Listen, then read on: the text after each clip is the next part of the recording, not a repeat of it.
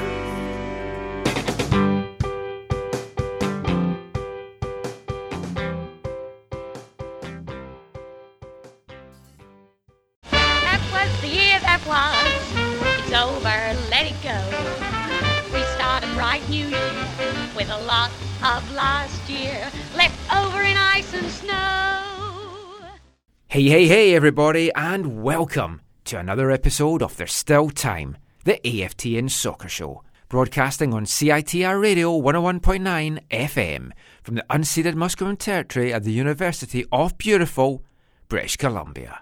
I am Michael McCall. I'm Steve Pender. And I'm Zachary Adam Eisenhower. And if you listen to this show on the podcast, this is episode 373. And it is a special show. Not only is it our last show of the year, it's only our last show of the decade. So, as always, or when we have time, or when we remember, we're going to do our end of season review. So let's start off our review of the year with a look at the first 3 months, January to March.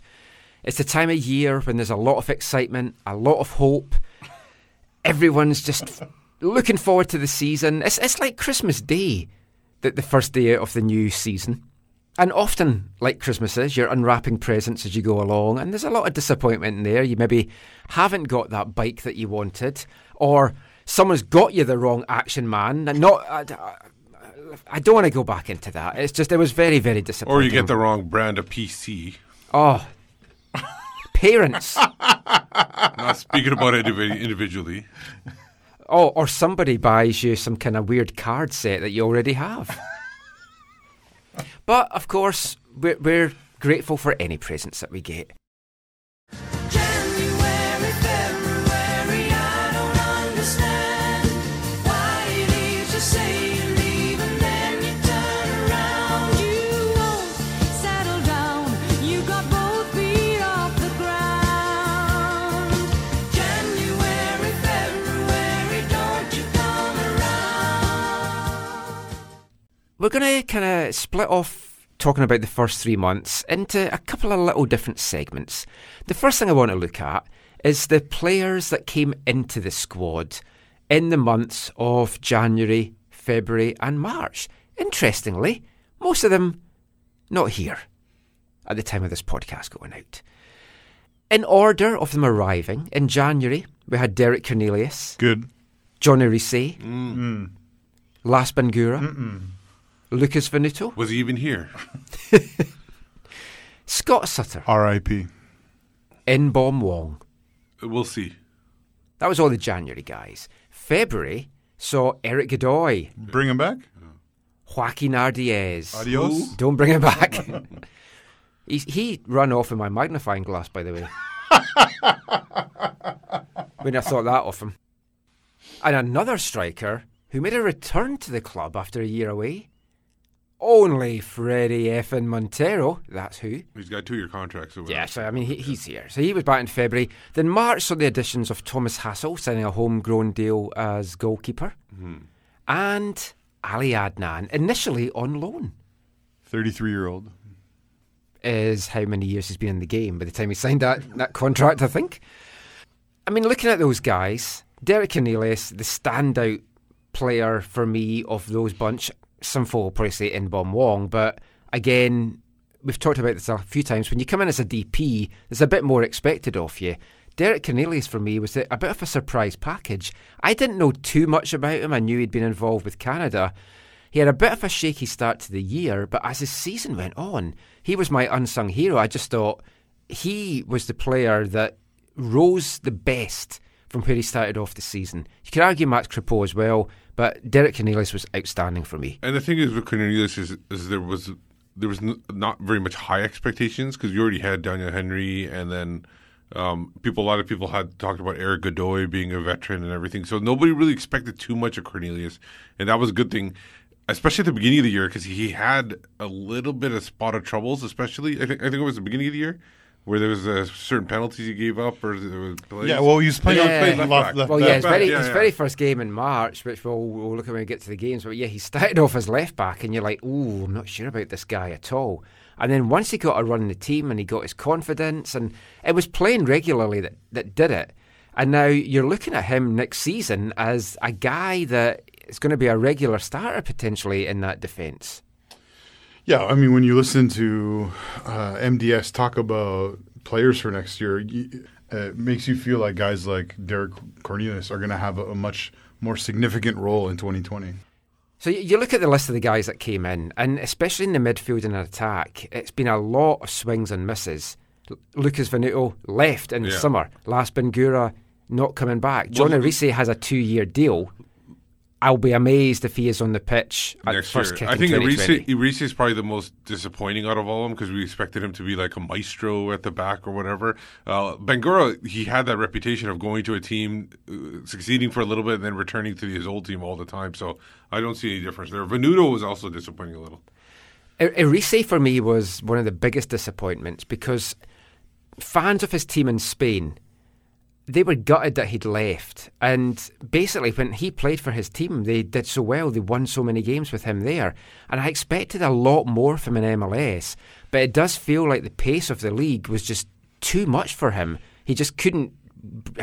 He got caught on the ball too much because he wanted too much time. Yeah, the pace of the league and the style of play, the kind of frenetic, frantic pressing that happens in MLS, I don't think was conducive to the way he'd played in Spain, where you had a lot more time on the ball. Joaquin Ardiaz, of course, is another one of the big disappointments. A designated player comes in, didn't get a single goal in his Whitecaps career, and you look at Ardiaz, Bangura and Venuto, and we were told these were players that they're very inconsistent, and Marc Dos Santos was wanting to try and recapture the best of them and try and re-spark their career. And basically, he got too many projects. He brought too many of these guys that he was hoping he could turn the corner with. As it turned out, none of them actually did that. The fact that we got money from Venuto to a big Brazilian team, to me, was staggering because I just think the inconsistency showed here. When you're bringing in players, you can't afford to have so many that's a work in progress or a project. And the thing is with Ardiaz too, like you said, he was rated high. I think he was a top 50 young player of the year or something like that in one of those lists. So that was disappointing. But overall, I think we talk about we haven't talked about Inbaum yet. Inbaum, he's another guy that was sold as this major player coming in while he did have very fine moments. There was a lot of inconsistency. Obviously, the new place, the first time leaving his country, that played a big factor. But I think he's a guy that can maybe take another step. But he was promised as being a bigger player than he was. Yeah, but he also is of virtually all these players, other than Cornelius, he's the one who actually looks like he still has upside and still has quite a bit of potential. I do think Inbaum is going to have a much better 2020 than we saw in 2019. It's not that he was bad. I mean, when he was good, but he was inconsistent. He was coming off a full season. It was very, very difficult for him. And I think with a bit of rest, he is going to be the player that we all expected him to be this year. One other new addition that was brought in this 3-month period was Brendan McDonough. Remember him? Lovely lad. Yeah. We talked to him. We had a great chat with him. Steve knows his whole family story. It was a great story. They're a pretty famous family in the US. I liked the lad. I had high hopes for him. It didn't work out. He was the 35th overall pick in the second round for the Whitecaps because the Caps didn't have a first round pick in 2019. And Mark DeSantis said that was the player he hoped to get at that stage. It's amazing. We always get the player that we had hoped to get. Incredible. They always fall to this Yeah. once. Not many of them still hang around, but yeah. He ended up getting loaned out as the season went on, got cut at the end of the year. It's difficult for the draft guys to get selected and to make an impact. I do think that the best chance for the Whitecaps, draft-wise though, is to go for defenders. We've been through the pacey wingers thing. It hasn't worked out. You look at some of the guys around the league that have worked out, centre-backs in particular, but defenders, I think, is the way to go. Yeah, but the thing is, the pacey wingers, they didn't work out for the Whitecaps. They do work out for other teams. Yeah. So if they get the right player, Nothing ever works out for the Whitecaps. make really, sure does that it? player is not really worrying about going to United or Liverpool and just concentrates on getting better himself. Then maybe we have a chance to develop somebody. It's too bad they can't just sell all their draft picks to Cincinnati. Yeah. Well, one of the expansion teams might want their draft pick too. Well- to get a couple players in the top 5. I mean, that's the thing. In November, Mark DeSantis spoke to Harjit Johal and said to her that they have identified the position that they want to go for in the draft because they've got the 4th pick in the draft. They've identified the position that they want to go for.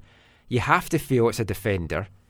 I would not be surprised if it's a left back because right now we just have Ali Adnan. They've identified a position, but didn't MDS also say in 2019 that when it comes to the draft, you have to take the best player available? Yes. He said if he can't get the player he's identified, that's what he's going to go for. It's going to be a much different draft this year to last year. But he did say to us as well, when we sat down with a chat in November, he's up for trading the draft spot as an asset to get an MLS And then maybe if they player. trade the draft pick, they can actually walk out at that time too. Yeah. Like I think Philadelphia did last year, or Yeah. Chicago. I can't remember which team it did it. Because it's all about getting some experience in the squad, I feel. We've got some good young players. I'd like to get some experience. I'd like to get some MLS experience. And we did lose a guy with a lot of experience. He was let go by mutual agreement in February. Marcel de Jong was released, picked up by Pacific FC. Horrible season for Marcel. He picked up an ACL injury. We had a good interview with him on the show a few weeks back where he just talked about his frustration. He knew right away when he went down that it was a bad injury. But he fought back from that ACL in just 6 months. For a player that age, I think that's remarkable. But he also said in that interview he knew he wasn't going to be a starter here and he didn't want that at this stage of his career. At that point, we had Marcel de Jong, we had PC, we had Brett Levis. Always the left backs, all of them gone. And when you look at that was what the left backs were going to be, Marcel should have been the starter for me, but I was sad to see him go, but I think ultimately it's been the best move for him. Yeah, I agree with that. Obviously the bad luck of it getting injured, but overall I think even probably off the field he provided some stuff for the Pacific FC. So next year he'll be going and hopefully stays healthy and provides fantastic support on the left side.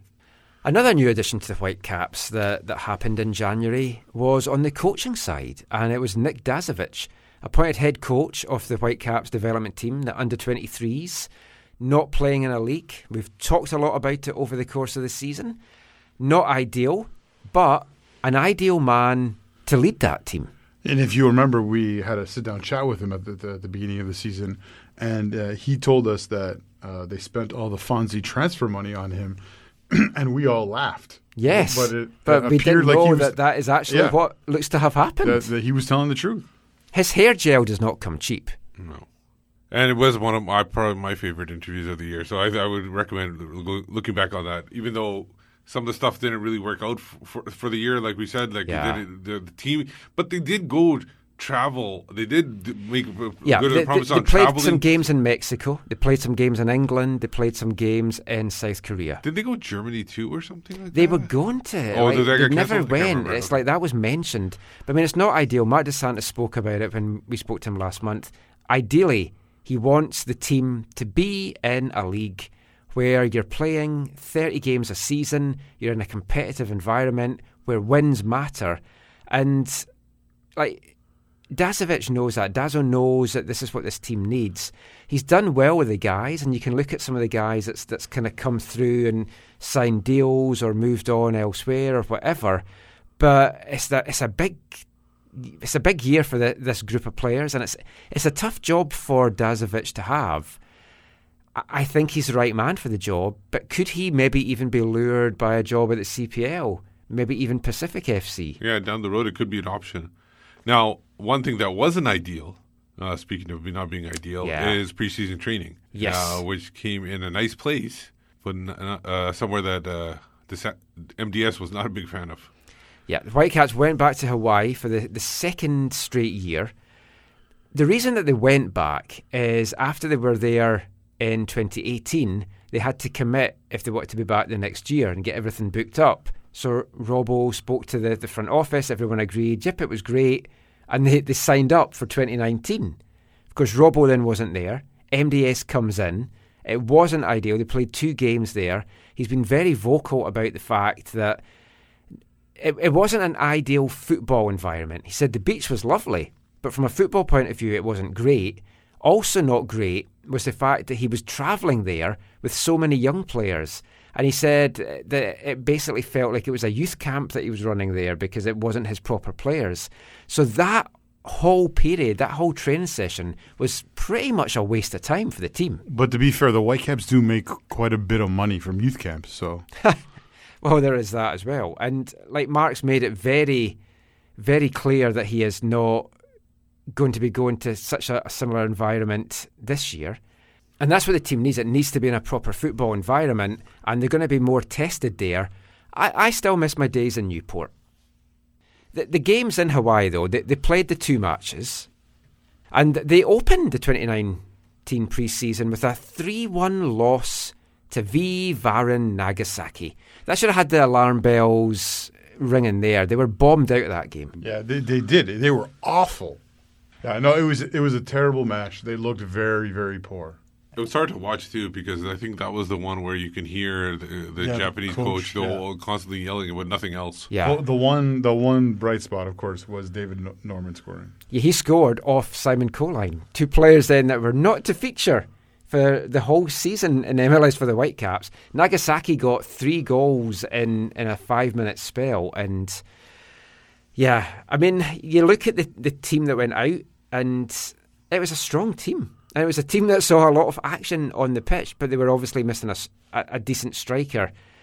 No offence to Theo Bair, who started that, but he was just learning his spot. Yeah. You know? And then the second half, it was all the young guys. I mean, that was worrying. Then they followed that up with a 1-0 loss to Iwaki FC, who are, I think, a 5th or a 6th ranked tier in Japan as well. So that maybe should have been the start of the alarm bells ringing, those 2 defeats.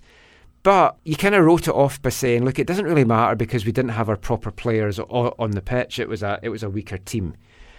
But, I mean, were you concerned back then? Can you remember what you were feeling after those 2 games? No, because at that point, I was personally in a spot where I was going, this is just a new team playing a team that no matter what level somebody's at, if a team's been playing together and is in mid-season form and they've known each other for a long time, they're always going to be a team that's just been put together.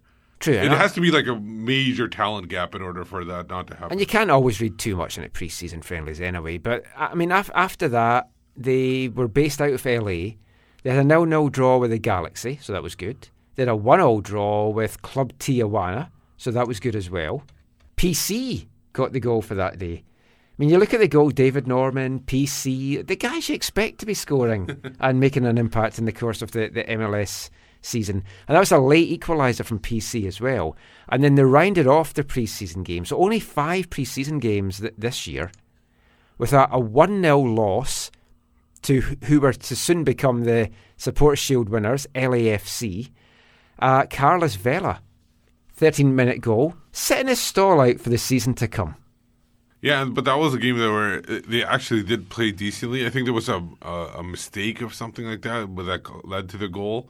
But other than that, they played kind of to what they expected to, and that was actually promising this game, even though it was a 1-0 loss.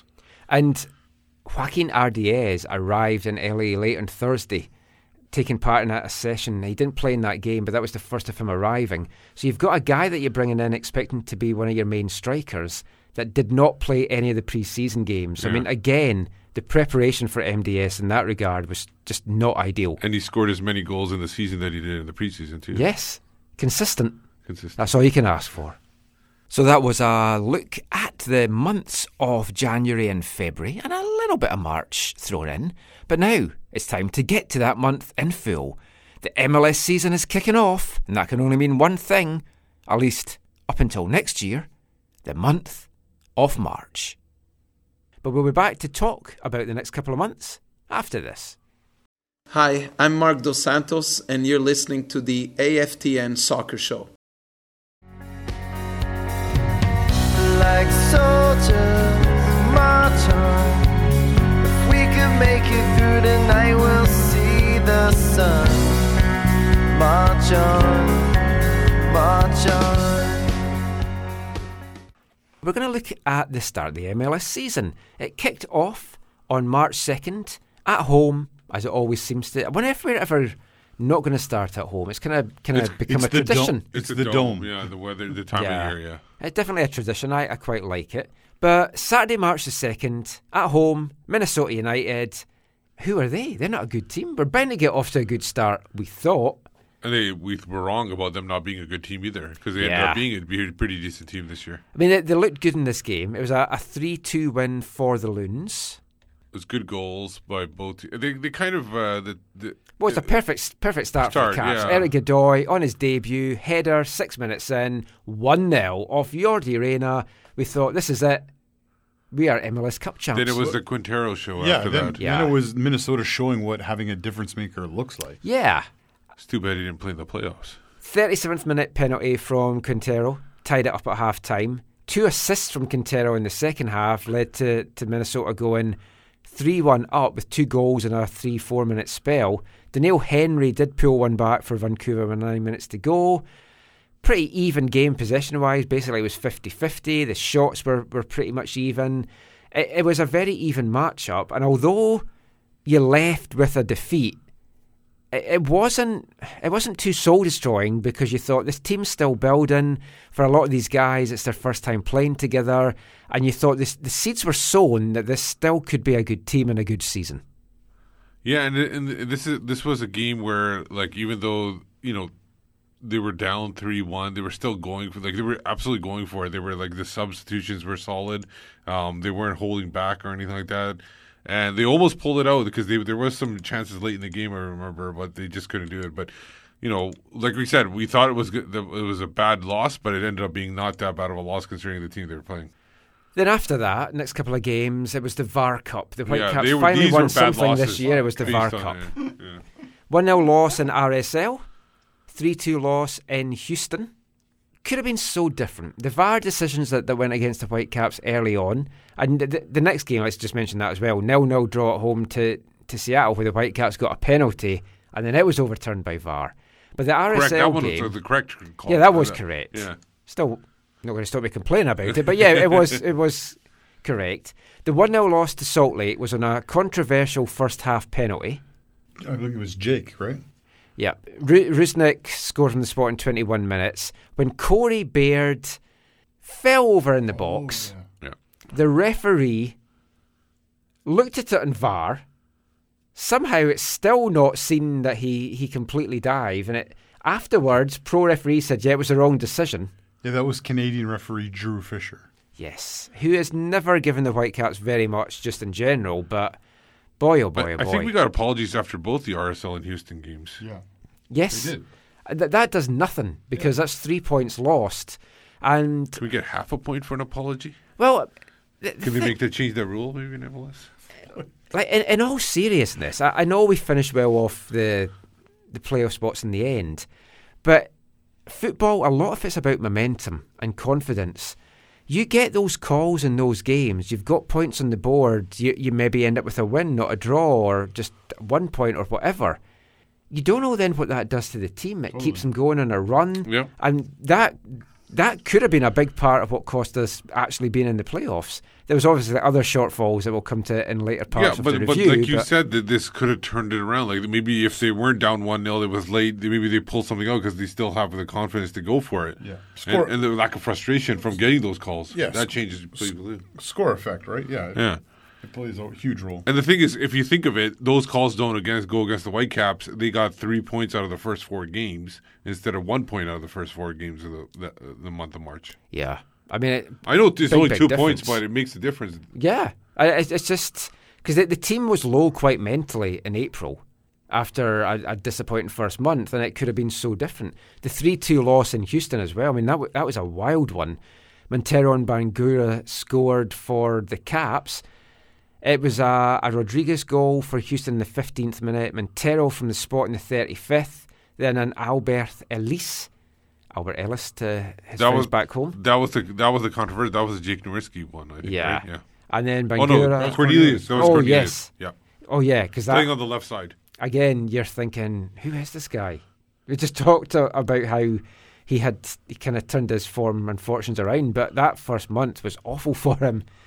But I mean, it was just, yeah, I already felt with that point that nothing was going to go right for the team. And then the Seattle game, which was a pretty boring game, 0-0. Then it looked like they'd won a penalty. It was Korean on Korean violence. Surprisingly, not North and South. It was 2 South Koreans this time. And chopped down in the box, it looked like it was the right call to overturn it. It would have been harsh to give the penalty. But who cares about fairness? That could have cost Seattle hosting the MLS Cup. Yeah, and if we'd scored that. It would have. And the thing is RDS also had this could have been a turning point in RDS's season too. He had that late chance where he almost scored, and it was a massive save by Stephen Fry to just deny him as well. Yeah, he didn't get some breaks in those early games either. But who knows, if he had scored that goal, that could have turned his season around. He got that confidence going, and maybe he starts potting more goals in. Yeah. So it's amazing how one little change can adjust the whole season. I kind of feel responsible. We were up late. We were in the woods. We were trying to solve that missing hitchhiker. It just did not work out. So just before we finish the month of March, we're going to look at something non-Whitecaps because, in a bit of a surprise, Canada, after Vancouver pulling out of the World Cup, got to host a Canadian men's national team game. French Guinea came to town. It was a comfortable win. It was great to have the boys back and getting all the interviews that we got with them as well. And I thought that would be the start of them maybe coming back for some more games later in the year. But sadly, it looked like a one-off. Hopefully it's not the last one we get for a while, but are you maybe getting the sense, Zach, that we might not see them back here for the foreseeable future? Yeah, I mean, it helps that John Herdman lives near here, and so I think that plays a role. I think also the issues with the government that have prevented the FIFA 26 World Cup coming here. I think the team wants to play here a bit. I think the players and the coaches want to play here a bit. So you could see some other games, but yeah, I personally, I was okay. Like, obviously I want games here, but I was okay that not all the games or not like most of the games were here in this past year. I think it was better to have them in multiple places. Yeah, we don't want to get into the whole regional pissing contest either, but it would be nice to see the games shared around going forward. I don't see it being a fait accompli that it's not going to happen here at all. I think there will be games. It might not be higher profile games. Maybe those ones will be the ones that are out in Toronto or wherever. But I think there are going to be games in the future because if they go into that 7-32 tournament or whatever, don't think there's going to be many high profile games. No, there's not going to be very many ones there. So there will be opportunity to play here in those games. I agree. It would be nice to see some of those games played in maybe some CPL stadiums or CPL areas like Halifax. I don't know, maybe that's too small.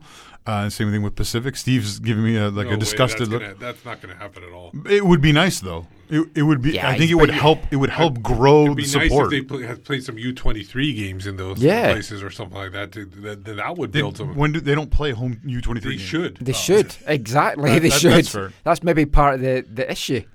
Anyway, that was the month of March. Bit depressing. Will it get any better? Spoiler, no. Beware the Ides of March, they said.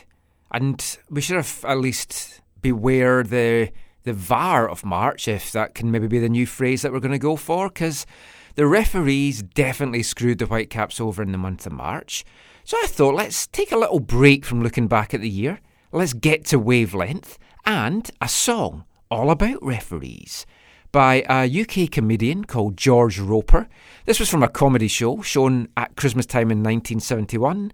This is just a fun song called The Referee.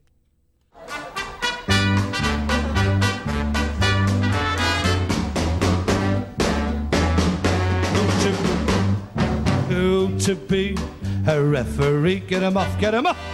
With a whistle and a little dried up pea. It's no protection for all the things they throw. Toilet rolls and bottles every time I blow.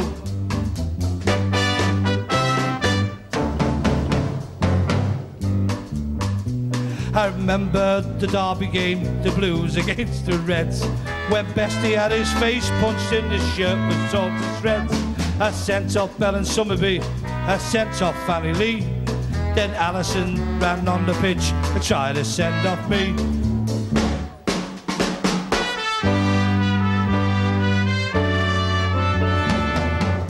Who would be a referee? Number 9, I saw you spit, and number 3, oh, you kissed him.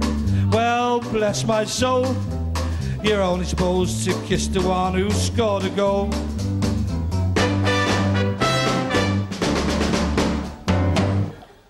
George Roper there with The Referee. And the referees certainly did screw the Whitecaps over this year. Would it continue past March? Well, let's find out as we get into the month of April.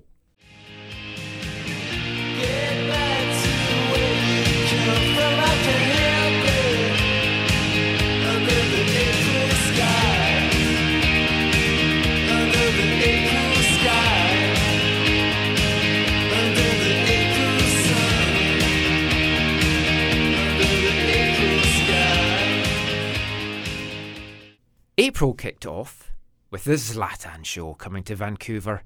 The Lion tamed his prey with a couple of important inputs in the second half. He got a goal, he got an assist. It was a match that the Galaxy ended up winning 2-0, and it could have been oh so different if only Ali Adnan had not been a selfish, complete that sentence, and tried to show off in front of Zlatan. That's how it certainly felt with a first-minute Panenka. Well, I think it's all those... he was trying to get more mentions in Europe or something like that. And that's why he thought a lot of eyes were going to be on this game because Zlatan was playing it. And he got some eyeballs on him. That. He got more than he wanted, I guess. Yeah. He went viral in the worst possible way. Yeah, he got... You want eyeballs, but you want them for good reasons. And this was an atrocious penalty, which you felt just like sunk the team for the game. Yeah. I'm not a fan of Panenkas at the best of times.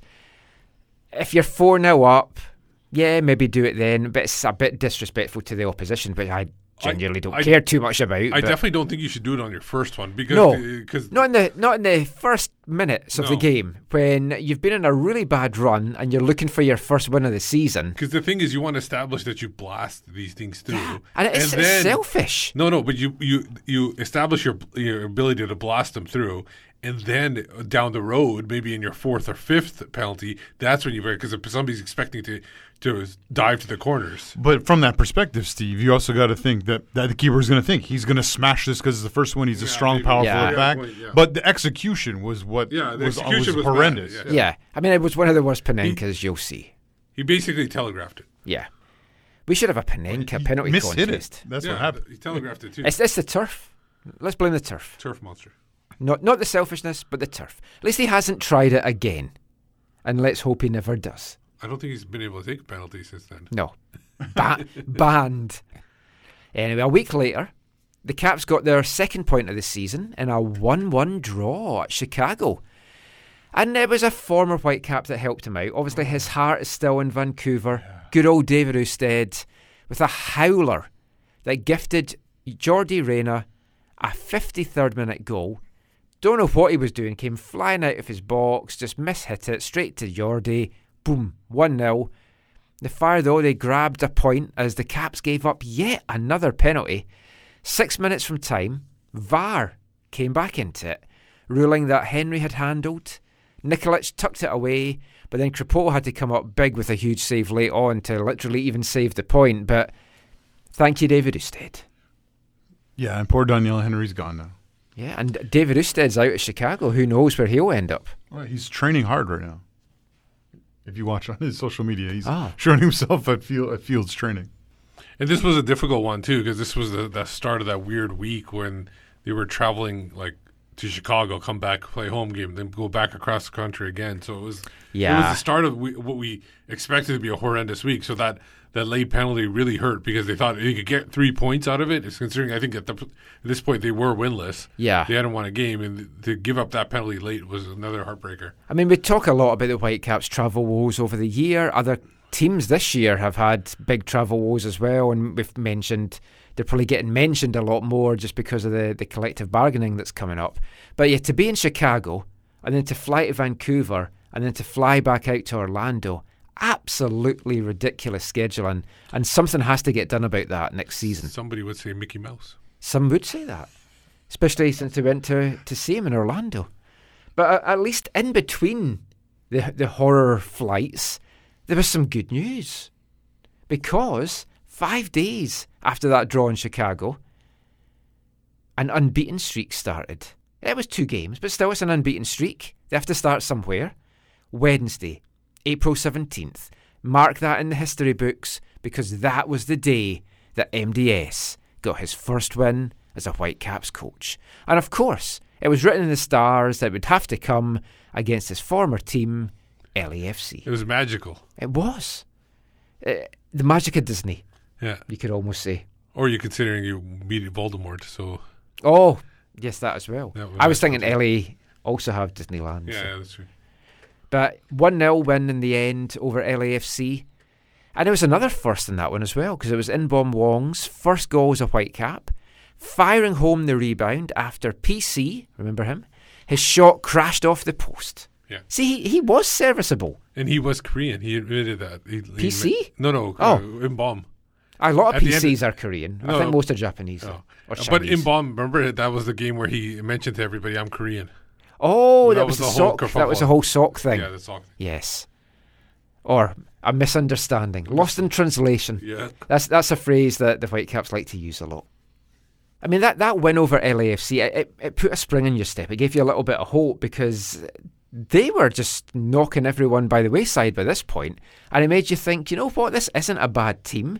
They just have to maybe find their feet a little bit and get some wins or some points or just get some momentum going. And it was a good performance. And most of all, I was just really pleased for MDS to get that monkey off his back. Not a French surrender monkey, just a normal monkey. Were you glad that he got his monkey away? Yeah, I think so. Sometimes it's good to get that monkey off. Yeah. Sometimes I get off the monkeys, but you know, you go to the zoo. Let's move on to the next game. Anyway. Oh my goodness.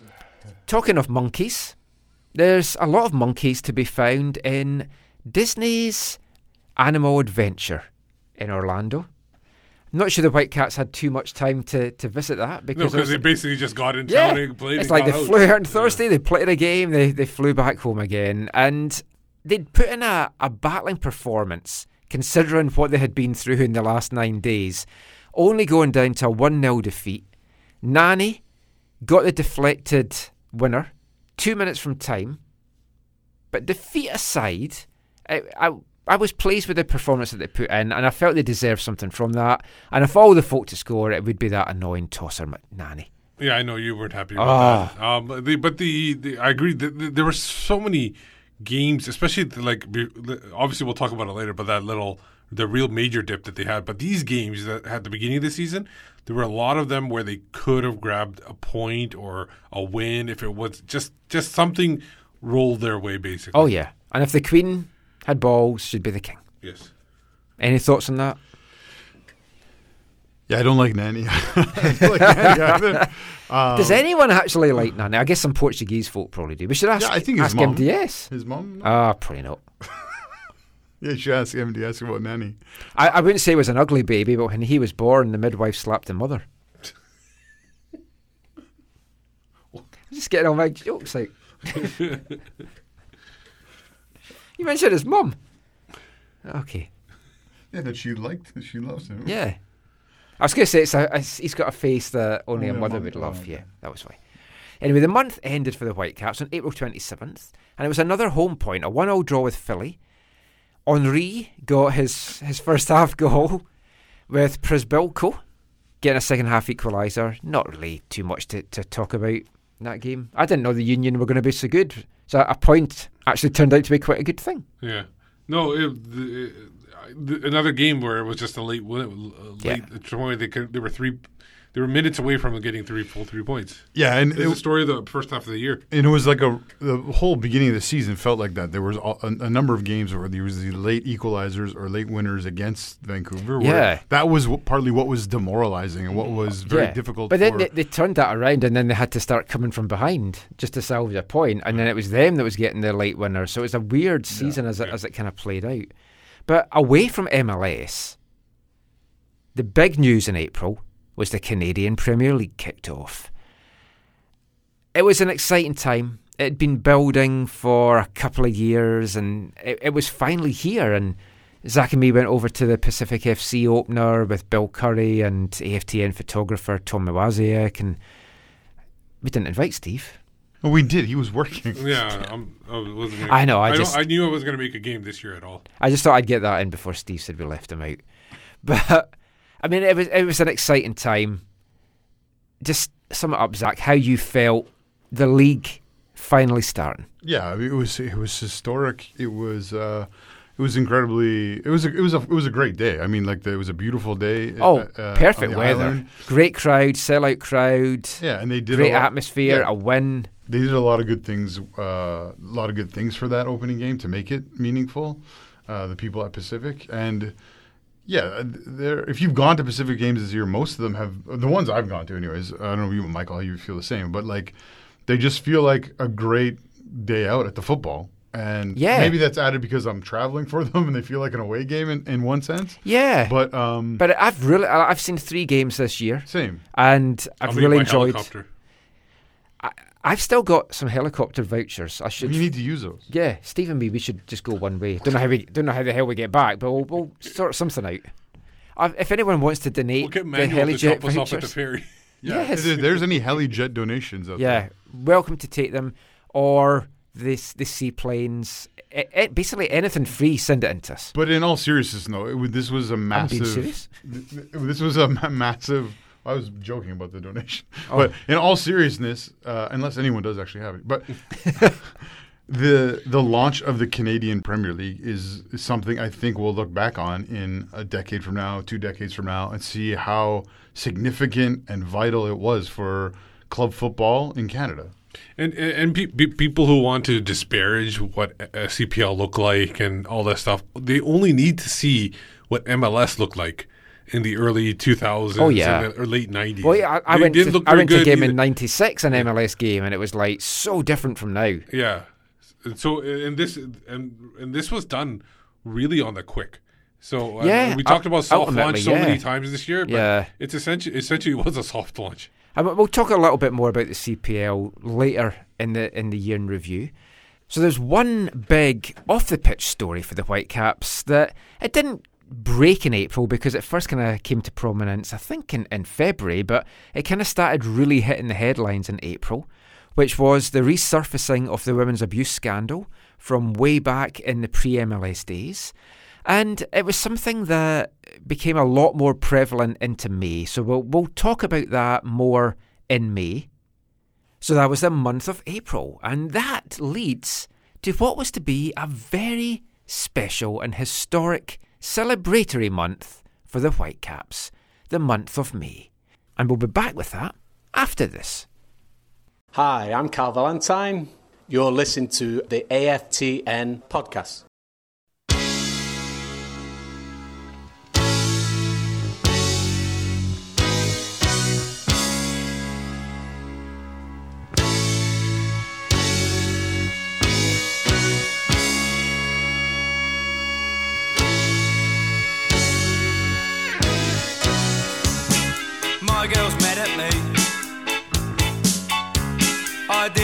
wanna see the film tonight? I found it hard to say. She thought I'd had enough of her. Why can't she see? She's lovely to me, but I like to stay in and watch TV on my own every now and then. My girl's mad at me. Madness there with My Girl, released on December 21st, 1979, charting just after Christmas 40 years ago, bringing us nicely to the Whitecaps special 40th anniversary month, although it really should have been September, but yes, we're talking about the month of May. Hello, May, loving you, stay forever, yeah. Yellow hair, I love you, my summer girl. So the month of May started with an open letter to the fans from owners Greg Kerfoot and Jeff Mallett, addressing the women's abuse scandal that we briefly mentioned there for April. Wasn't the greatest letter. It wasn't the greatest time for the Whitecaps. And as we now know, the report was published the week before Christmas on December 18th. It was something that we talked about it during the year, and it dominated the month. Fan unrest, there was supporters walkouts, protests, there was meetings, and eventually the Whitecaps said, look, we're getting this group in. Yeah, and it was the women's issue. Then it was people coming to understand, I think, more about what happened with the residency issue back a couple of years ago. And Well, that came up again. Yeah. And then it was the English coach who was hired for the academy Yeah. set up. It was this big culmination of things that upset different people. The media were really on it, and it did make you wonder why now? Why did the media not react to it before? I mean, it's obviously come to a lot more prominence now, and Ciara McCormick had done so well to bring these things back to the public's attention, and it has to stay to the forefront, and it has kind of dipped down in the general mainstream media. Yeah, I think, Michael, the thing that happened with her blog post in February was it more succinctly told the bigger story, and also There were other people corroborating the the blog as well. There was that coach that coaches in Alberta or something like that used to be at Coastal. He wrote either a blog post or some kind of account what he did. But there were people now at this time backing her up. Like in February, there was just that her own blog that came out. But yeah, it was more a complete picture. Like, you're right, she had written about some of the things before, and they more were centered around pay and maybe not benefits, but what was involved in being a Whitecaps women player. Yeah, like being asked to do appearances with, the MLS with no players pay. would get played. This was a bigger thing because she also in this she began to include other people's stories from her team who I guess she had permission to share more of their stories. Yeah. And it brought the whole thing to larger prominence because of that. Because it became more there became more and more elements. It became more and more worrisome. Yeah. And it was also a big thing because the coach accused was still coaching. Yeah. And that was a big thing. There was also two coaches involved because there was another incident going to 2011 as well with the team. So, I mean, that one seems to not really get mentioned that much. But we won't delve into it again too much just now. We talked a little bit about it on the Christmas show with the report coming out on December 18th. But we'll go into it in a bit more detail when we're doing our December month in review. So let's move on to the on-the-pitch side of football things for the month of May. The month saw a staggering 7 matches for the Whitecaps, starting with a fantastic win, their first away win of the year. What a game. 3-2 win in Colorado. Montero and Venuto had the Caps 2 up by the 26th minute. It looked like they were coasting. Things were really comfortable. It was so coasting, I went and got a pizza and was listening to it in the car. By the time I got home with my pizza, it was 2-2. Kai Kamara had levelled things up with 2 penalties, either side of half-time. Both were avoidable. First one, horrible striker's tackle in the box from Freddie in the first half. And then, I can't remember, who was it that pushed Assisted. Levi's? It was Freddie. It was Freddie again? Yeah, it was Freddie. pushed Levi's. That was my favourite penalty of the year against the Whitecaps. Into the Rapids player. Well, and it was penalty. an assisted foul. Yeah, it was his Assisted version foul, of a double-double. Yeah, do you get an assist for that? Do you Yeah, get I assist for should. fouls? Oh, but VAR took Historic. over, of course, because VAR hated the Whitecaps. We did win the VAR Cup, so at least we won something. And there was another penalty, and you thought everything that could go wrong is going wrong now. But no, we were wrong, because Diego Rubio got sent off for hitting Henry in the face.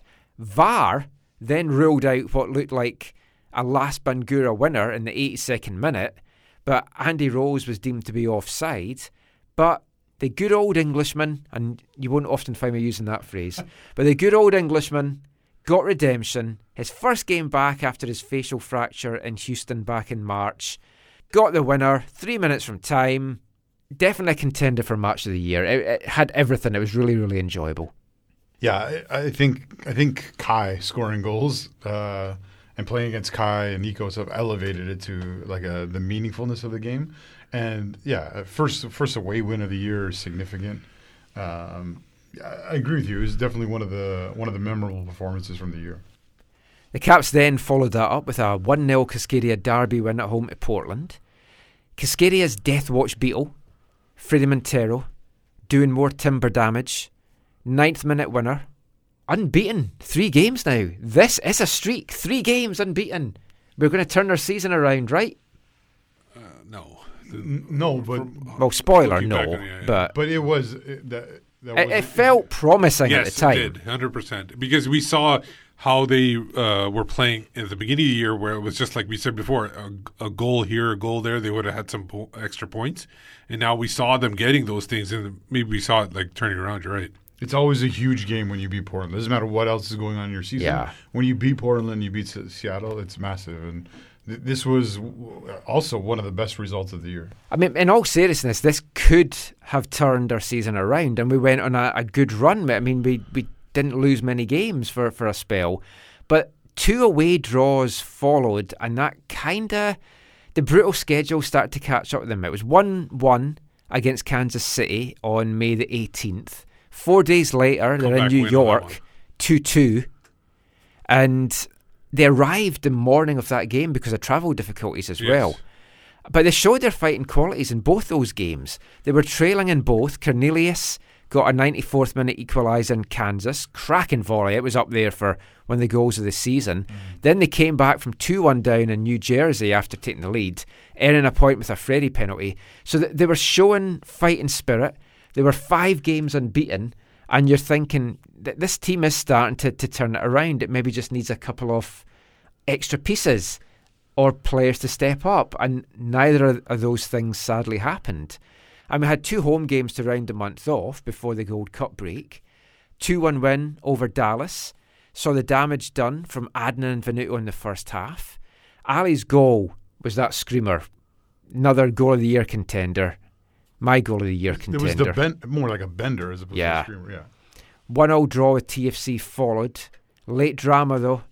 Another Montero penalty kick gave the Caps the lead with 6 minutes left, but Nick De Leon levelled in the 90th. And that was the end of May, and we'll get to June shortly. The end of both those months. Late heartbreakers that kind of, looking back, mentally may have derailed the Caps a little bit. But I mean, that just made it 1 loss in 7. A corner turned? Maybe. Should it have been? They went on a bit of a run altogether. They only lost 1 game until the end of June. They won 6. It kind of fell apart after that. The TFC game, though, was also the official celebration of the Whitecaps' 1979 Soccer Bowl win. Tony Waiters was, to me, long overdue inducted into the Whitecaps Ring of Honour. I would have had him in the kind of first group of nominees, but it kind of made sense it tied in with the anniversary. But I mean, great to have him in. Great to see all the guys back as well. Obviously, we did a lot of coverage on the site and on the podcast for the 40th anniversary. I really enjoyed doing it, and it was great chatting to these guys and getting all the old stories. And I mean, the Whitecaps get a lot of stick for stuff that they do. I thought they did all of this very well. No, I it should have agree. been in September, Yes. but timing meant that wasn't going to happen to get everyone. The maximum people they got was that month. So May worked, and I Yeah. thought they did it. I thought they did an excellent job. It was a good job. They were. You wish there was a little bit more spread out over the year, because they basically seemed like it ended at that point. It seemed like it was the celebration ended at that time. They did some stuff in September. We obviously ran it over the course of the season, and I'll blow my own trumpet. I think we did a fantastic job on AFTN covering it, and we got some really good interviews with the guys. We had a special podcast episode in September. We did our season recap, doing all the stuff from the old programmes. I think we did it way better than the club did it themselves, and yeah. Pat on the back from Zach, he agrees. No, but like didn't it seem like it ended? It Zach? did, yeah. At that in May, it basically just like nothing really happened in the summer. You're right, they did a little bit in September, but nothing really. Yeah, it was always awkward when they changed the date. When they came out in public to say, this is happening September, we're playing New York, it kind of ties in with the semifinal against the Cosmos, and it just felt really, really awkward. I know it also felt, even though this might not be the case, it felt like it was tied into all the stuff that was going. It's like they needed a win, like they needed a good story. Yeah, it wasn't though, because I was No. first told in March that the date had changed. Right. So I mean, it definitely wasn't. And just to round off the month of May with some transfer news, Jordan Huitema left the Caps for PSG. Another young talent going to a big club in Europe. She's done well. Delighted for her. A great story for the Whitecaps women's program. And they're easing her into PSG. She's not playing a lot of minutes, but she's scoring some huge goals. Yeah, scoring goals. Great player, one to watch for the future. Looking forward to see where her career takes her. But that was the month of May. We're going to look at the Gold Cup in June. But before we get there, let's have another musical break. And it's time for our last song from December's Artist of the Month, the New Royal Family. And if we're playing them, there's only one song we can finish with. Here is an extended version from what you usually hear of Anyone Fancy a Chocolate Digestive.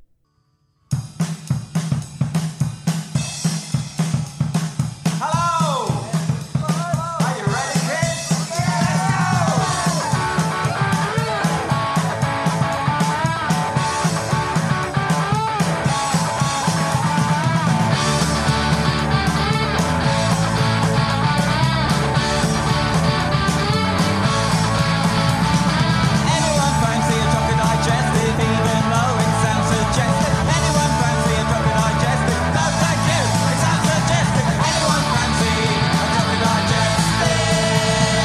Anyone fancy a chocolate digestive? Anyone fancy a chocolate digestive, even though it sounds suggestive? You think that you've been selected, but your brain have been rejected. Anyone fancy a chocolate digestive? Anyone fancy a chocolate digestive? Anyone fancy a chocolate digestive, even though it sounds suggestive? Anyone fancy a chocolate digestive? Anyone fancy a chocolate digestive? No, thank you, it sounds suggestive. Anyone fancy a chocolate digestive? No, thank you, it sounds suggestive. Anyone fancy a chocolate digestive? Anyone fancy a chocolate digestive? Anyone fancy a chocolate digestive?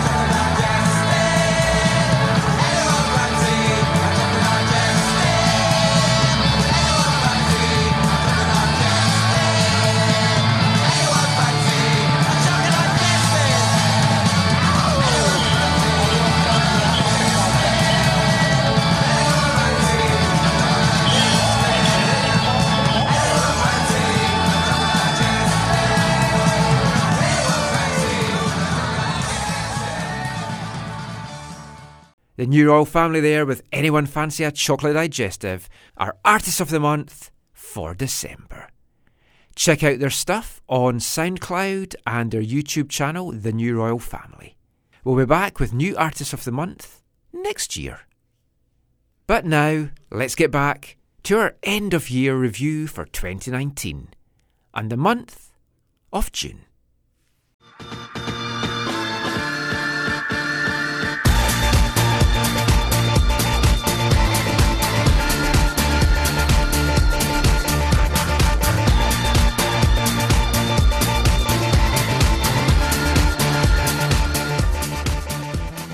June was a sad month for us here at AFTN. We lost a member of our team, my own beloved Bailey. Border Collie of 15 years, Predict-a-Pooch, some of you will have known him from his time on the podcast. Sadly, went to the great ball-chasing heaven in the sky, and I still miss the little furry guy, and it's weird not having him around, but he's left a good legacy for the AFTN and a lot of happy memories for me. So, starting off sad, things could only get better, you hoped. And it wasn't a bad month. It was Gold Cup time. The Gold Cup got underway.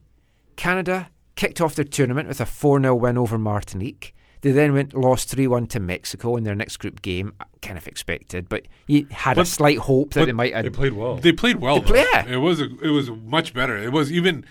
games where it's been close before, they never looked like they were in the game, but this one they were actually looked like they were in the game. And then qualified for the quarters in style with a 7-0 shellacking of Cuba, thanks to hat-tricks from Jonathan David and Vancouver Whitecaps' Lucas Cavallini. Which could be that game could have been the undoing of the next game. Yeah. Because I think a little overconfidence really didn't help them in that next Save some of those goals, I think is what you needed to do. But yeah, it then all went wrong on June 29th. Canada blew a 2-0 lead at the half, giving up 3 second-half goals against Haiti, going down to a 3-2 defeat. Now, after all the Herdman hype and we were getting swept along with everything, and yeah, that game against Cuba, you're like, oh, and we did well against Mexico, and 4-0 against Martinique, all the other good results they've had. This was a huge reality check. I don't agree with that part. I don't agree that it was a reality check. I agree that they needed to realize they're not as good. If you meant by reality check is that? Well, maybe for some of the fan base, then it was a bit of a reality check. Yeah, it did bring a lot of them into it, but I think they need to realize that they just can't coast on other performances. They actually needed to put the work in, and this game... There was some horrible defensive play in this one, though. And then we talk about... We're going to talk about in the future, like the other games, what's it called? The League of Nations. Nations League. Nations League. But this game did hurt them because there was lost points. They got some points against Haiti. So. They were beatable games. It's one of those what if moments. Yes. It's like... It's just so disappointing. Yeah, the defending was awful. But I think Borjan didn't cover himself in glory. The right back, I think, was Godino. Yes, and he's disappeared without a trace. Alfonso at left back was at least partially to blame for the winning goal. He'll never make left back. It was disturbing that they could fall in such a way. We've known with this team, it's such an exciting attack. There's some really strong midfield pieces, and it's the defence that's the worry. Hopefully we can get some of these players coming through and turn that around a little bit, but it was just disappointing because you expected at least a semi-final spot and maybe even a little bit more. Now the Whitecaps had a couple of weeks off because of the Gold Cup.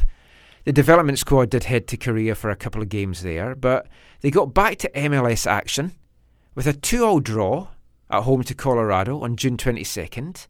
Now, it looked like a shocker was going to be in the cards for this one. The Rapids 2-up after just 20 minutes, but once again, the Whitecaps showed fighting spirit. Frey gave them some hope with a first half stoppage time goal before Reyna earned a point with 10 to go. Great fighting spirit. Another 2-2 draw followed 4 days later, and again, they had to come from being 2 down. This time, they were 2 down by the hour mark before Reyna and Venuto got goals in the last 10 minutes. Great fighting spirit, but it certainly is not sustainable And I think we saw that then as the season gone on, that it's great to dig yourself out of that hole, but you're not going to be a competitive team if you have to keep doing that. If you would ask people to describe the season kind of in like one game, you would probably say a 2-2 come from behind draw. Yeah, I think that is an overlasting memory for it. But the months, we talked about how bad May ended. June ended even more horribly. I think, personally, this game that you're going to describe here is basically, I think it was the demoralizing game of all demoralizing games this year. I mean, MDS talked about things went wrong when the players came back from the Gold Cup, which was after this game. Tie that in with mentally losing a 96th minute goal in Seattle for a 1-0 defeat. It did seem to mentally crush them. We won't go into that game, but it was just... Yes. It was heartbreaking to watch. Scored by MLS Cup scorer Kevin Leardom. Yeah. I mean, whether the Caps deserve to get something from it, I don't know, but just to lose it that late, heartbreaking. And it did. Their season unravelled after that. But that was the month of June. That is it for this episode, our first part of the season review. But just before we go, let everyone know where they can find you online. You can find me on Twitter at WhitecapsBeat. For me, it's at Zachary AM. I'm Michael McCall. You can find me on Twitter at AFT in Canada, on Instagram at AFT in Soccer, and on YouTube at AFT in Canada. Give us a like and a subscribe and all the stuff that the young kids try to do in all their videos. We'll be back next week, looking over the months of July to December. So until then, thanks for listening. Take care, and mon the 2020s. When you're listening in some far-flung corner of the globe to the World Service of a Saturday afternoon, crackly reception, interference, cosy, marvellous. Somehow comforting, isn't it? You know, legendary names, fathers and sons on the terraces, cheesy peas at half-time, pipe for dad, mum's at home making the tea. Everything's all right with the world, isn't it? Saturday afternoon is football.